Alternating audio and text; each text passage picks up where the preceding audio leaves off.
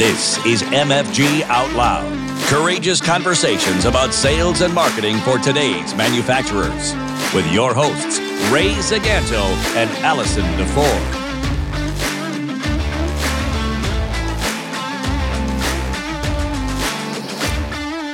Hey, Trailblazers, thank you and welcome to another episode of MFG Out Loud. This is, I believe, episode 27. I've got to double check that. But we're really excited to have someone really special today. He went from intern to CEO and has turned a small company into a mighty force. And we're so excited to have Brent Hardman, CEO of Powell, joining us today. So welcome, Brent. Thanks for having me, Allison. I'm excited to be here and, look forward to our conversation today. Me too. Now, let me give you a quick intro. Oh, and by the way, I am flying solo today. Ray is out here in California, actually, working on a big consulting gig and is really sorry that he couldn't be with us today. So I'm sorry, Brent, but it's just you and me today. We got the A-team today. I'll try to do it justice. Yeah, I got it. Yeah. Okay, so everybody listening, you need to know some background on Powell, because this is a really cool company. They've been providing customized equipment for the chemical processing industry for more than 50 years. And they've developed a complete line of products for the production, dilution, handling of various chemicals, some of which I can't even pronounce, but things like chlorine, bleach, sodium, hydroxide, methanol, all that really fun stuff that you love to handle without gloves. I'm just kidding. But these guys are pros at it. And Brent started at Powell as an intern back in I started 91. Yeah. Yeah. 24 years, started as an intern, and back when there were a handful of employees, and he has helped transform this business and worked his way up to CEO and then stepped on the gas some more. So that's what we're going to talk about today, is his story and, where he's taken the company, risks and rewards. And I'm super excited for everybody to hear this. Brent, I feel like your and Powell's story is a lot like David and Goliath, small but mighty as hell. Would you agree? Yeah, I think it is. I mean, we certainly have positioned ourselves into, being a leader in our industry, specifically around sodium hypochlorite or bleach production and processing equipment. We build in our technology, we build skids, and our technology is used in about, it's used all over the world, but it's locally in North America, about 80% of the hypochlorite bleach that's made was made on our technology. That's right here in St. Louis. That was made here in St. Louis, Michigan. So, for all of you don't know, Michigan has the unique advantage of being able to kind of identify where we're at with our hand. So we're here, we're right dead center in the middle of the state, not to be confused with St. Louis, Missouri, with the big arch. So yeah. And I have a question for you. So if I visit St. Louis, Michigan, do I go with the Shark Shack or do I go with Tony's, home of the giant steak sandwich? Or is there very good question. So the issue that you have though is Tony's actually caught on fire 2 weeks ago. Oh. So the giant steak sandwich wouldn't be an option today, but it is big and it's great. Or you can get the BLT, which comes with a pound of bacon on it as well. So you'd have to go with the Shark Shot is what you'd have to go with today. Yeah. Wow. Okay. Well, I just wanted, people listening, I think it's cool to, first of all, I never knew there was a St. Louis, Michigan, and I'm from Indiana originally. So it's really cool for me to learn new things. And I think that's one of our favorite parts about having this podcast is that Ray and I, even though we've been around for 30 years in business and manufacturing, we learn so much every week from really cool people like you. And so it's really one of the, I think the best things about doing this is learning. So I want listening to know a little bit more about your town and where they should grab some good grub. So we're super thrilled to have you on the show today. And I would like us to jump right in to another courageous conversation. So When business leadership transitions to the next generation, which you've been part of, even though it wasn't a family member, you were there long enough, I think, to be like family. Mm-hmm. The typical approach is evolution. And I feel like what you've done seems more like revolution. So I was curious to know, was it easy to get buy-in along the way as you were making these suggested changes or, like your big ideas? Was it hard to get buy-in? And what was that like? What opportunities and challenges have you faced? Yeah, we were in a unique situation. Obviously, I have two other business partners. It was a unique situation, but we did see it as a third generation taking over the business. All three of us, for the most part, two of us for sure, this is the only place that we really knew. Kind of grew up in that intern and then grew up with the company, and our other business partner has 20 years experience here. So we did really see it and feel it as a third generation taking over. And really the funny story I always tell about this is it's like your dad handing you the keys to his brand new car, right? And what's the first words that always come out of his mouth? Don't wreck it.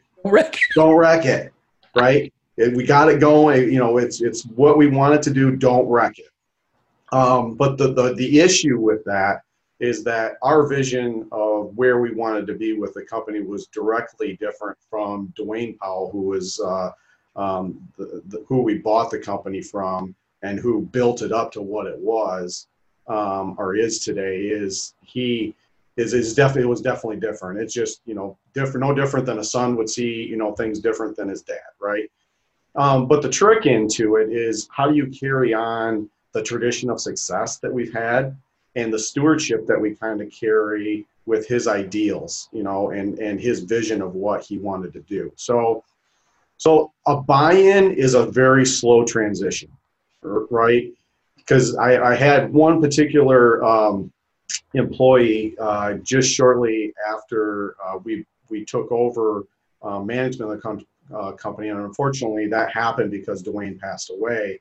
But I had one particular employee come up to me and says, you've got some big shoes to fill. And I'm like, yeah, and you kind of get a little bit nervous about that whole situation, right? But in that, it just takes time. And there's a big void that leaves, regardless of the transition. There's always going to be a void and a vacuum. And you've got to figure out a way, unless you've got a really good plan up front, you've got to figure out a way to fill that void and that vacuum. Unfortunately, we didn't have the time to plan necessarily for Dwayne being out of the business. So really where we started is kind of developing believable goals and plans that was easy to discuss and easy to get buy-in in. And we had to continually ask ourselves why. All the time. Why are we doing this? Why are we doing that? Why are you going to do this? Why are we changing that? Why? And not only having the conversation at the management level, but all the way down to, the guys that work on the floor. And buy-in was difficult, and it takes time to do. I think to me, the biggest not only was it a benefit, but the biggest challenge in all of that was coming up with reasonable, believable goals and plans of what you're going to do to change or how things are going to progress. Right. And so for people listening, would you recommend succession planning on the fly? Or would No, not at all. No, not even in a hurried instant if you can avoid it. Right. I think it would be the best if you put things in place in well enough time. It's like doing your will, right? Right. Or any of that. It's putting that stuff in place because the unexpected will happen. And it's better just a peace of mind to have that stuff in place as you can without having to rush and hurry at the back end side. So, sure. Yeah. Well, so do you feel like the size of Powell, which is not large, right? You're like 40 employees. Yeah. Employees. Does this give you an advantage, do you think? And if so, how do you leverage that? Yeah, couple things. It's a good question, by the way. We can take advantage of it, and we take advantage of it in a couple different ways. For one, Dwayne he had this saying back in the day. He always said that he didn't always make the right decision, but he made it fast, right? So, and the lesson learned was not to say that he didn't give it any thought in making the decision, but to learn not to stop and wait, right? You needed to make a decision, especially when you're, in the position of CEO, and people are looking to you to make decisions so they can move on and do what they need to do. That's the lesson learned, is not to stop and wait and ponder it forever. It's to, you're going to mess up. You're going to screw up. You're probably going to make some wrong decisions sometimes, but just accept that as part of the day-to-day and move on. I think you can become more impacted in the wrong way by pausing to make a decision sometimes, and you can just be making the wrong decision, then correcting it. So there are advantages. And so in that, with kind of taking Dwayne's mantra that he had before that we always laugh about now, but in that, we can take a structured idea and we can make a decision on that pretty quickly. So we're lean enough to do that. The challenge is, on the flip side, is having the resources to have that idea come to reality, right? Yeah. And so because we're not a big company, we don't have lots of independent resources to do all the things that we always want to do. So we don't want to end up in this rob Peter to pay Paul situation where we can't get anything done because we're doing too many things. So there's a couple different ways that we handle that and we maintain that to keep that under check. One is technology. We've always been a huge advocate of technology and ingraining it and embedding it into everything we do. Right? We wouldn't even, in the old days, we wouldn't even be able to have this sort of stuff, right? I mean, at literally no cost, we can sit down and have a conversation, a face-to-face conversation like this, when you're on the West Coast and I'm in Little St. Louis, Michigan, 3-hour time zone apart, and we can have this conversation. And not only can we have this conversation, we can record it and we can share it out to whoever wants to see it, and and take that in and make it their own. So technology has just got to be broad. It just got to be bred into everything, and we've done that forever. That's always something that we've done, not only with the devices that we use and the technology we use day to day, but in our processes and even in our products.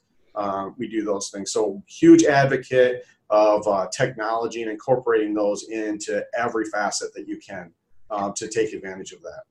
Well, and you're the one, and correct me if I'm wrong, you're the one that suggested and brought in the EOS system, right? Correct, yeah. Yeah, so I got that through right shortly after Dwayne passed away. I actually got involved with a Vistage, tech Vistage group here locally, and that's made a whole bunch of difference for myself in growing and learning how to lead a company and do the things that I need to do. But in that in that group is where I learned about EOS, and that timing is everything in life, right? Yes. And this came along for us at the exact right time when we needed it. As I mentioned before, when Dwayne was gone, there was a huge vacuum. And an inherent problem that we had was the team that Dwayne had built for the company that he wanted was not the team and the skill sets that we needed for the team that we needed for the company we want. Right. Two totally different things. And not only that, but there was a huge vacuum that still had to be filled when Dwayne left. So EOS came around at the exact right time for us in terms of being able to look in the mirror at ourselves and ask those hard questions as to, who we want to be and why we want to be that, and what are our goals, what are our aspirations, what do we want to do, and having meeting after meeting after meeting and beating ideas to death, right?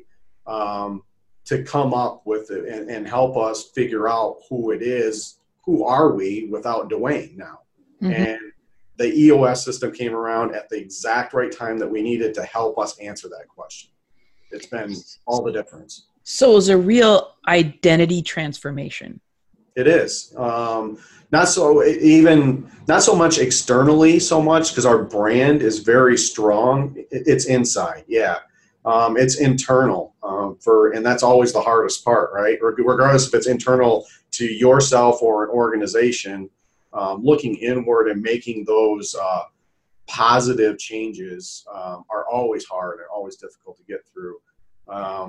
But if you stick with it, we've found that there's been immeasurable benefit to it. And it's made all the difference in us and our outlook, and how, instead of just feeling we had to measure up to what it was that Dwayne had set for us, we set our own goals to go beyond that. And that's made all the difference. Well, that's that acceleration that I was talking about earlier when I introduced you, that really caught my attention with your story and impressed me so much. And I guess my quick question back to what we were talking about with Dwayne before we move on, do you feel like he gave you permission to fail? Yeah, I do. Actually, I know that he did, in terms of conversations that I had with him towards the end. And he said, listen, you're gonna make wrong decisions, and that's gonna happen. What really will make you successful is how you adapt to that, right? Everybody can break their arm patting themselves on the back when they make the right decisions, right? And all of a sudden you got to walk sideways through the door because your ego is so wide. Yeah. But it's really being able to accept those failures and turn those around and make those, the biggest opportunities that you can. Mm-hmm. And Dwayne and I had some conversations about that, even though we didn't have anything specific about, like this particular situation.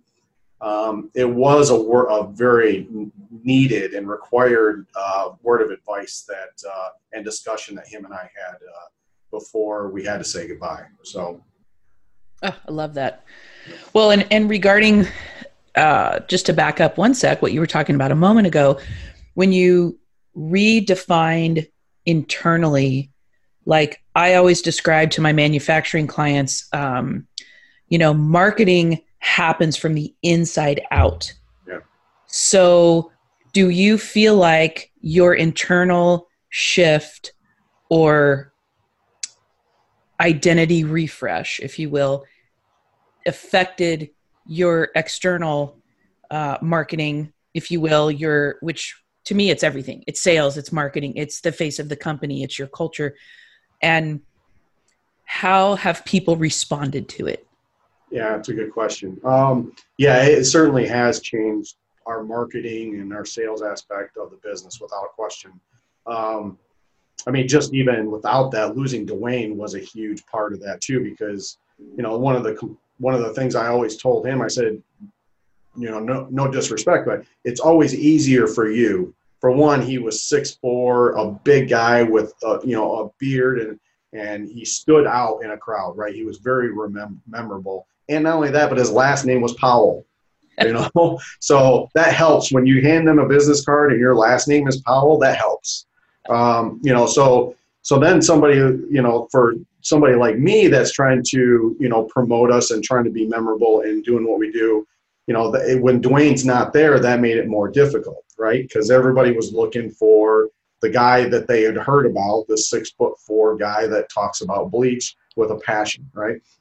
So there were some different avenues that we had to look at that. And the other thing that we also realized is, even though you need a face of the company and an organization, it can't be the only face and the only voice of the organization. Right. And that's what we had to some extent before.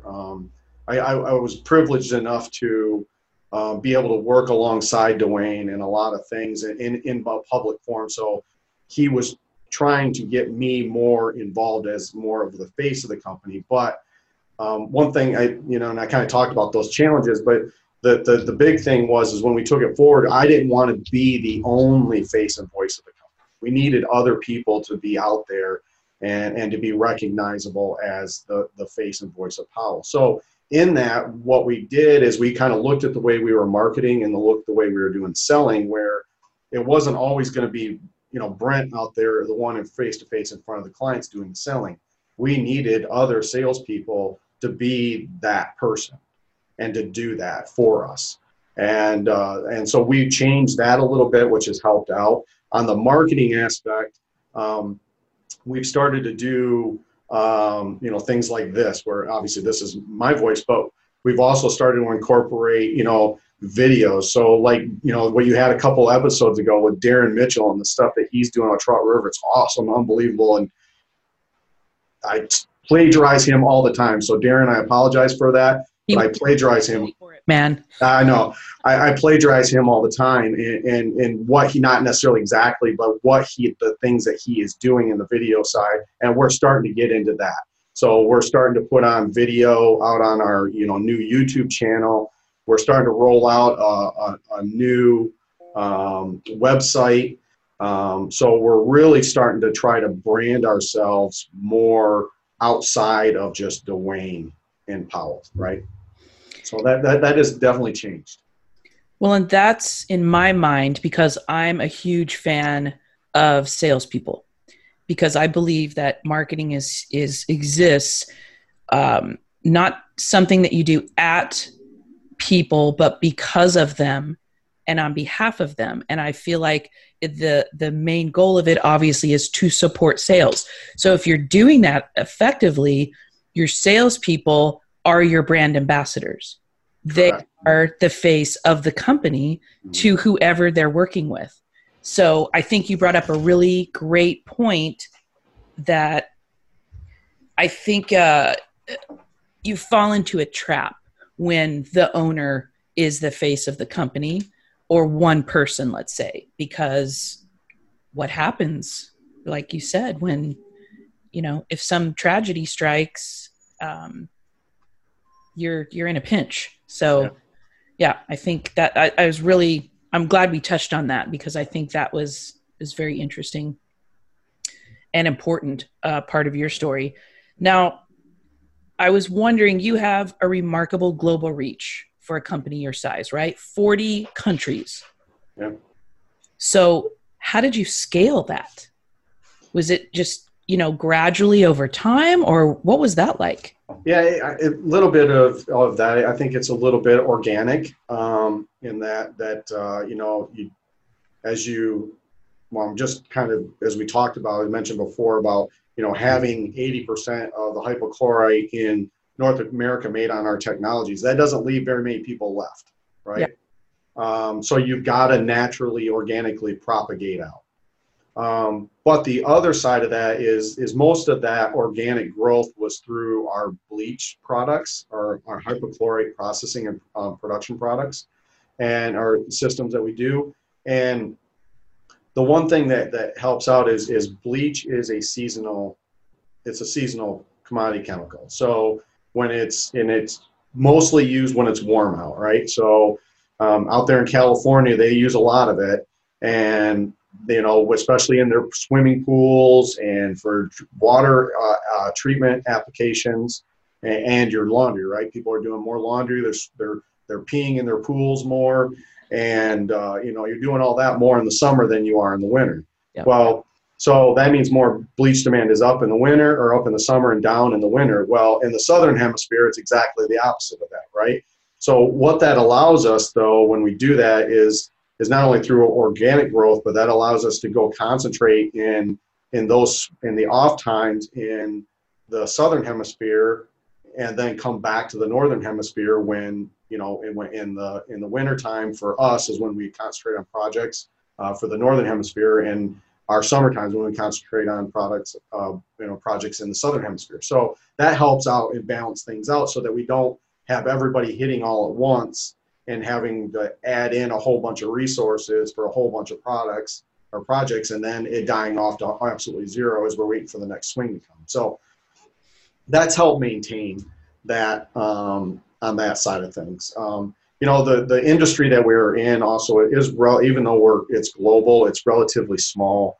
I always joke around, it's kissing cousins, right? So you always have an employee that might work here and now they'll work over here. And so being successful at projects at one location in this sort of industry is paramount.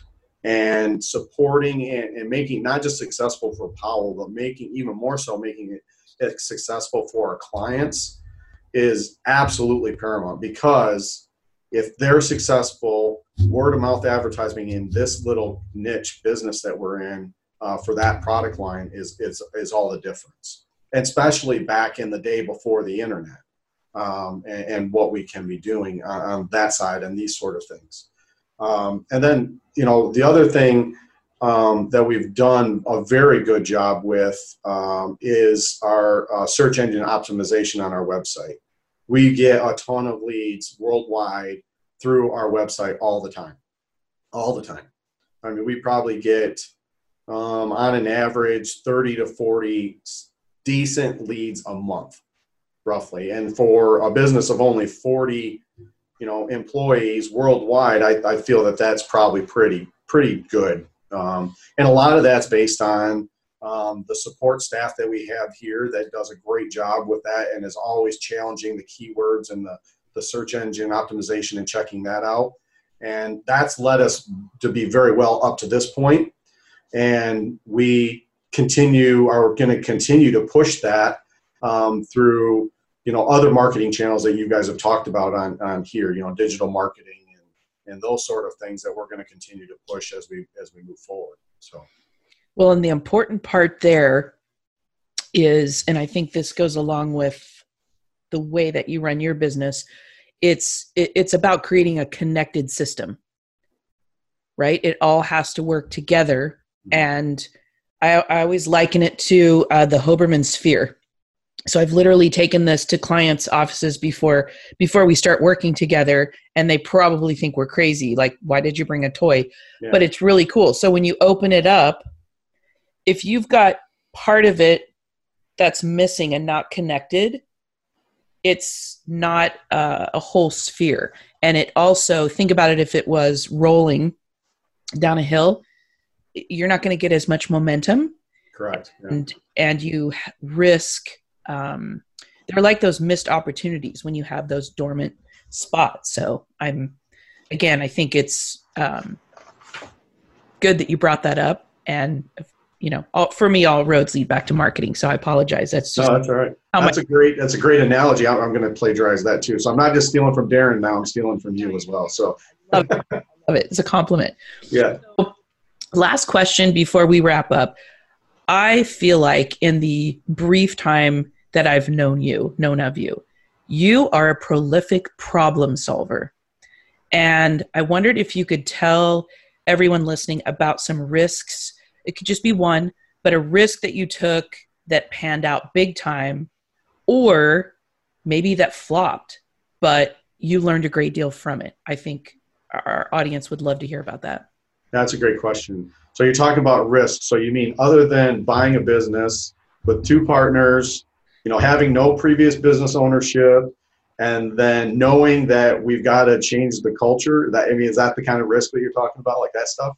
Yeah, just tiny like that. Other than that. Okay. I would say the biggest risk that that's a great question. The biggest risk that we have taken on since we've kind of taken over the business, I'd have to say it's the EOS process and that internal looking side of things. Challenging every aspect of not only our people but our processes and our products. Looking in that mirror and literally finding out those things and those issues that you need to to solve and take care of to make you better, so they're not there the next day.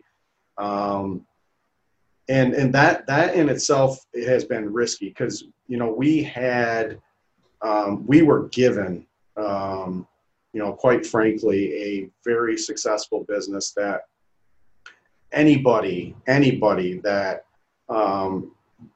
would be honored to have and to be given. And, you know, again, that gives you, that's like kind of back to that analogy of dad's brand new car, right? It's brand new. It's nothing wrong with it.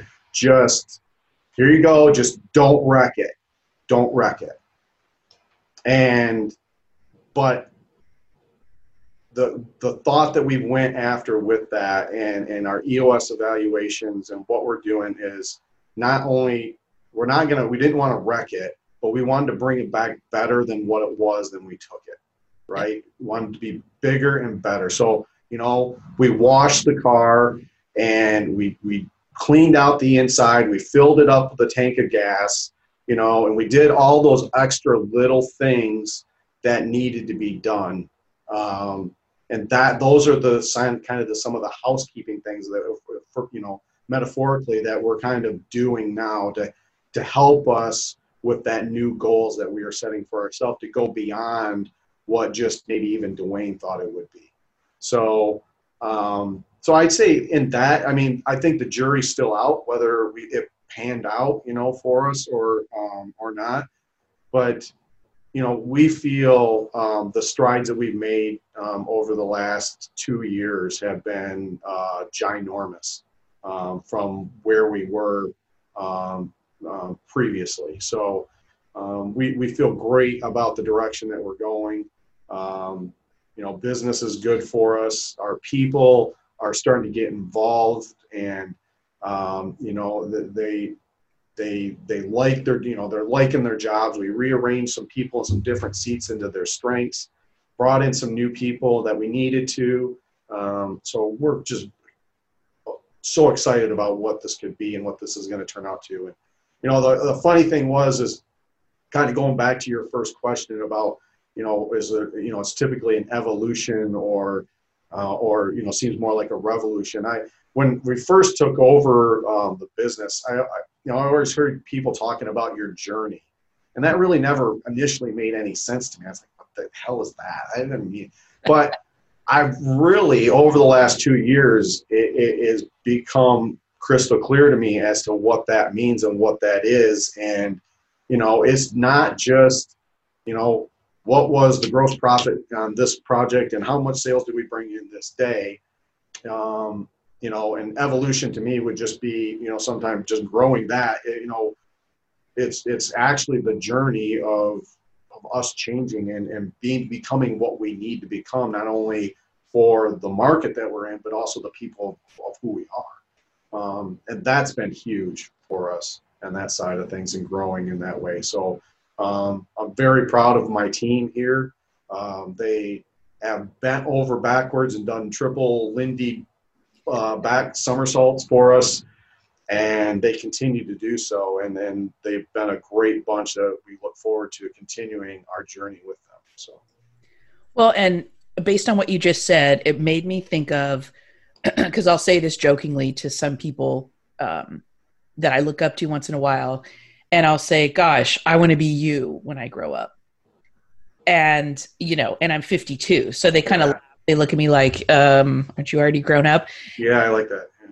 And I think that that's what I thought of when you were talking. Like, I think it's not about the destination, because if it was, it's like, when I grow up, I want to be X and then I'll be done. Mm-hmm. And it's like, you're never, I always feel like I'm always growing up. Yeah. And that's the journey part. It's the best part, really. Yeah. I have another business owner that his name's Phil Sponsler, that he owns a business in Jackson, Michigan. He's a president of a business in Jackson, Michigan called Orbit Foreman. Him and I have got to know each other over the last few years, and it's definitely somebody I look up to. And that, you know, I like what you said. You know, when I grow up someday, I'd like to be, you know, as great as he is at this. But he always had a saying that, he has a saying that I stole from him, another plagiarism from me too. He's, you know, he has a saying. It says, "Go slow to go fast." Yeah. Right. And that's your inertia that you kind of mentioned earlier, right? So we're in the going slow phase to kind of build up our inertia so that we just don't plateau and we can keep on, you know, accelerating and keep going. And so I do tell our internal employees this all the time is, they get, some are just major taskmasters and they just want to cross things off the list and get it done and get it off their plate. But you got to get it, I don't disagree, you got to get it done, but you got to get it done to what it needs to be for the quality of the work, but also for the lessons learned that are in there for getting it done, right? Yep. And beating it to death. And so we use that a lot, is go slow to go fast. And I think that helps, I think it helps support your inertia comment earlier, but I think it helps build the whole part of it, the buy-in part of it, that helps with your, when you look externally as to how you're marketing yourself and how you're selling yourself, that helps when you're looking internally, is that go slow to go fast kind of, ideal a part of it. So I fully credit Phil for that saying, and as I said, I plagiarize it all the time. So it's a great one. Well, and I'll credit Steve Chandler, who's a mentor of mine, and he says it this way: let's slow down before we speed up. Yeah. And that's, I love that. And I think it's so true. And I had one quick question too, as we wrap up, regarding that internal change and that revolution that you caused, provoked, whatever. Because a lot of times clients that Ray and I work with, it's really hard to slow down and look inside, to really take a hard look at yourself. Because that's a lot of the work that we do when we, help somebody rebrand or create a new strategy. It always starts with a look inside. And I know that's hard. It's hard as a person to do that, because then you might have to admit some faults or, absolutely, wow, maybe I need to take a look at this and make some changes. And so I was curious, did you encounter a lot of resistance, either internally or with your partners, when it came to adopting these new ideas and executing on them? Absolutely, 100%. If you didn't, you're doing something wrong. Yeah. All the time, knock down, drag out, argument, yelling, throwing things, whatever you needed to do. We're all, in one way or another, we're all dragging each other, kicking and screaming, right? It's not just one person. It's not just me. I kick and scream about some things, and then I got other people that kick and scream about others, but we're all dragging each other forward, kicking and screaming about some of the stuff, but we're moving forward, right? And after we get done with that, and we get done with the kicking and screaming, and we can all rationalize the ideas and the thoughts, and we beat it to death, then we have positive work forward, right? And then you can start, then that's just a little bit more inertia going forward. Yep. And what else you can do. But yeah, I would say if you didn't have that conflict and respectful conflict internally, and the self-awareness to, understand that you've got faults and everybody else has faults, and not holding that against them, but trying to work together to work through those, either even at yourself or the others. That's the important part of it. And, the goal is the end result, and trying to get there is the path of least resistance. Right. And not everybody agrees to if it's a left or right turn, or if you need to fix that or fix this. But you've got to have those open and honest conversations. And I'll say that's one thing with our team, that we've got a lot closer because of it too. We're a lot better at dealing with each other as people than just as the CEO, the COO, the CFO, or, and our director or chief revenue officer, and so that's been definitely positive. So. Yeah. That's fantastic. Gosh, I'm pretty sure we could have a couple episodes with you. I just thank you so much for taking your time to spend time with me and to share with our audience, and just really to, I think, take this journey and not be afraid to take risks and buy a company And even though you didn't know exactly what to do, and I applaud you for that. And so thank you so much for being here. I appreciate you having me on. And to be honest with you, I love what you and Ray are doing and putting together. The content that you guys have here on your podcast, they validate a lot of the things that we're trying to do and trying to implement. And I think it's such great source of information that you guys have started to pull together here that I'm glad that we finally were able to cross paths and this worked out and get to know you and Ray a little better and see, more frequently what it is that you guys are doing. So this is great. I appreciate it. Well, thank you. I appreciate that very much. And on that note, thank you for the segue. For those of you who are listening, if you have not yet subscribed, please do so. You can go to mfgoutloud.com. And if you find value in this podcast and you would care to leave a 5-star review on Apple, much appreciated. And tell a colleague or a friend, because sharing is caring, and we want to grow this tribe of manufacturing trailblazers and keep having these courageous conversations. So thank you so much for being with us, for taking your time to listen. And everybody, keep manufacturing out loud, because we need you. Take care, everybody. Thank you for listening to MFG Out Loud with Ray Zaganto and Allison DeFore. You can subscribe and find show notes at mfgoutloud.com.